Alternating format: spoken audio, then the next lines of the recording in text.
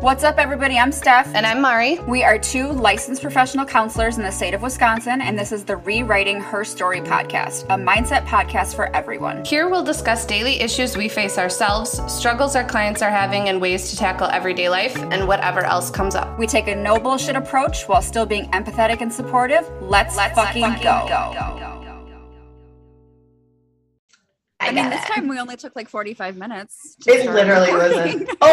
We did start at 9:15. I know, I was starting to get stressed out about time, and I was like, we've got to record. Even though I just want to talk to you, we literally This is what happens when we don't have a chance to just like catch up. Even though we do Marco Polo all the time and we talk, it's just, we don't have concentrated time to just sit with one another and talk. Right. And like literally going back and forth on Marco, you can't have like a conversation because then like you're 20 minutes into the Marco and you're like, what else did they say? Literally 20 minutes in. Literally. And I listen to people on 1.5 or 2.0 because like I can't just let people be at normal speed because I'm like, because I know that I'll have like, and I can't fast forward because I don't pay for it. I know. Sucks. My lovely friend added me to hers, so otherwise I literally would just be like... It's easier than texting, but yeah. Yeah. Oh my God. Way easier. Cause then you can understand the way that I'm going to say what I'm going to say. Right. Like instead of being like, I don't mean to be sassy. Yeah. Anyways, today, episode 70. Yes. Steph and I have talked a lot about having hard conversations, why you should have hard conversations. Like graced it, why you should have hard conversations. Like, you know, saying no, holding boundaries in those conversations. But today I wanted to reiterate, and Steph was like, yeah, I'm on board because I do that with my clients all the time. We want to reiterate why we have hard conversations. We'll talk a little bit about some steps that you can use to have a hard conversation.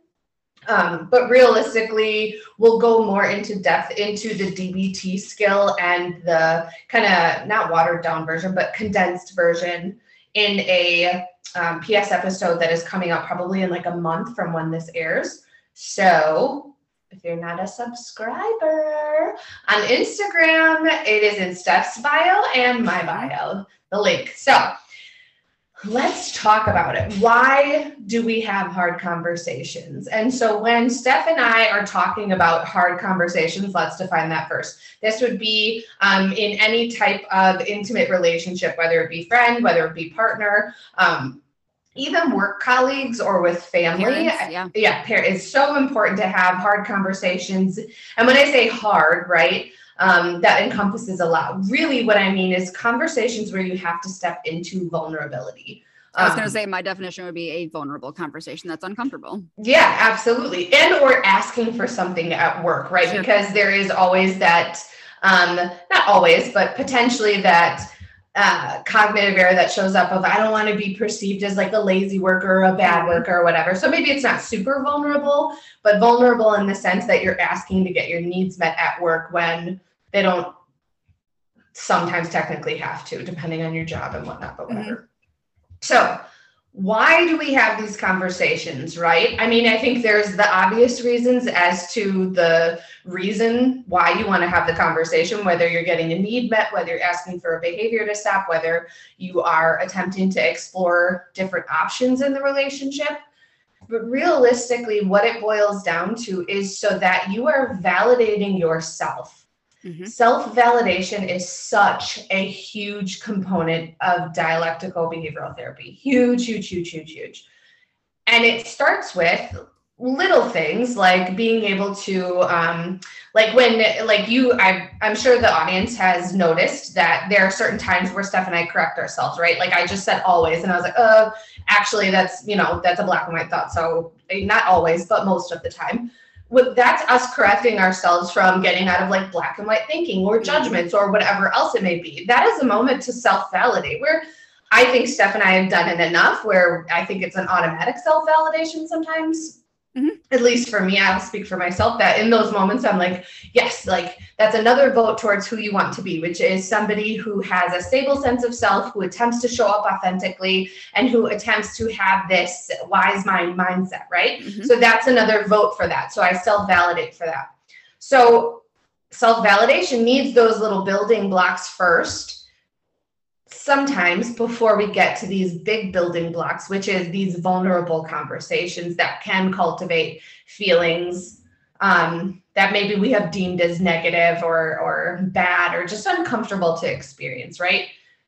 When going into these conversations, I think the biggest thing to remember is emotions are data points. So it's telling you something.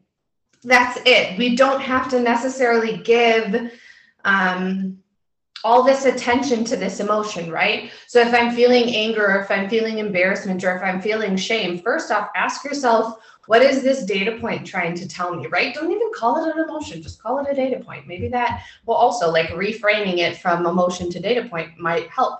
What is this trying to tell me? Because then again, we're reflecting, we're stepping into that vulnerability of how can I approach this differently? So the goal of this podcast, this episode, is for us to talk about why we're having these conversations, which is to self-validate. Yes. Excuse me. One thing that I tell my clients all the time, or that I teach, is that I don't want people going into a hard conversation with expectations of how it's going to end up, because you can't predict how it's going to end up. And people are like, yeah, but if I want them to change a certain behavior, then I would hope that they change. I'm like, sure, you would hope, but you can't control that. The point of you having this conversation and letting them know, hey, these needs of mine aren't being met, or hey, I didn't appreciate this, blah, blah, blah, is so you're not carrying that shit anymore. Mm-hmm. If you hold all that shit in, it's hurting you. Mm-hmm. And the people around you, if you're going to take it out on them, right? But ultimately, you can't go into a conversation with fortune telling and mind reading, because you are going to set yourself up for failure when that person doesn't respond as you predicted they would. Hello, hi, I did that like my whole life. I would try to think of every possible scenario.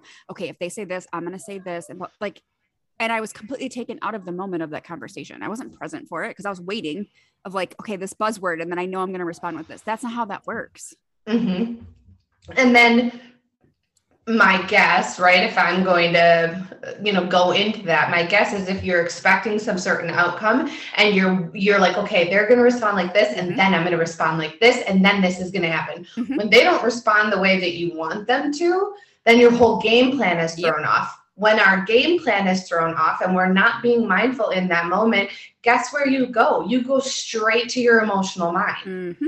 And going straight to your emotional mind, I don't know about for other people, I can speak for myself. When I'm in my emotional mind, my logic goes down and my emotions go up. Mm-hmm. So I'm responding solely on emotion, right? What is supposed to be these data points coming in to tell me something, but because I'm not in my wise mind, it's not telling me anything. I'm just behaviorally responding to the feelings of anger or anguish or frustration or irritability, right? When I'm irritable emotionally, behaviors look like, when I'm in my emotional mind, my behaviors look like being short with somebody, being snippy, getting defensive, pushing those people away. So then what started as this is a conversation that I wanted to have that was going to be effective turns into the potential for a blow-up fight. Mm-hmm. I think a huge thing that I preach, I know that you preach, I'm assuming other therapists preach, if you know a conversation is going to be, you're going to step into vulnerability. I love, love, love when my clients make a game plan as to what points they want to cover in that conversation, right? So it's not a game plan of how you think or predict the conversation is going to go. It's a game plan of what you're thinking, not what you're thinking, but what you want to accomplish. What you want to say. Right. So what that's going to look like is there's a DBT skill, which is called Dear Man, which I like the condensed version, which I started teaching when I was working at the behavioral health hospital, which is 5-finger communication, which we're going to go into both of those more in depth, like I said in the beginning of the episode, in a PS episode that airs in September. But just as an idea, 5-finger communication talks about describing what you want to talk about, pointing to the facts, discussing your feelings about it, asking for what you want, and then potentially compromising if the situation deserves a compromise, right? That is situational. We'll explain it later. So I would love if my clients and or anybody utilizes that kind of thought process. Okay, I'm going to go in, I'm going to talk about what I want to talk about. Well, I'm going to ask them if they have time first, right? So I'm not just interrupting in the middle of whatever. Talk about what I want to talk about, point to the facts that support what I want to talk about, and also kind of lay the groundwork, because the other person in this conversation can't argue with facts. Facts are factual things that have happened, right? So actual things that have happened or taken place. Talk about your feelings. I feel statements, right? We've talked about this many times on this podcast. I feel unheard. Not, I feel like you weren't listening. You never fucking listen to me. Yes. Oh my God. Right. Right. And I love a swear word. I do. Keep it out of this conversation. Like, attempt your best to use neutralizing speech. And which is interesting, because one of our listeners who messages me a lot, and I love him and I love his feedback, he was saying, I don't remember if it was the last episode we aired, but he was saying, you know, when I swear in a conversation, it's because I'm heated or because of XYZ. And I was like, here's the thing. I have a mouth like a trucker, like that goes without saying, right? But I have worked really, really hard in vulnerable conversations to not use swear words. And he was like, well, is it vulnerable for you or for the other person? And I was like, if I'm coming to somebody with something that's like heavy on my heart or that I need to express, I take swearing out of it, because it's not making my point any better. It's not like, it doesn't show passion in that conversation. It sounds like I'm mad. Right. Yeah. Or maybe I'm hurt. And so if you just take that stuff out in those moments and be a little softer, it is going to feel weird at first. Let me just tell you, because it felt real fucking uncomfortable to me, where I was like, that is not even how I talk. However, the feedback that I've gotten when I've had these conversations has been great. Like, it doesn't give the person an opportunity to be defensive because you're not attacking them.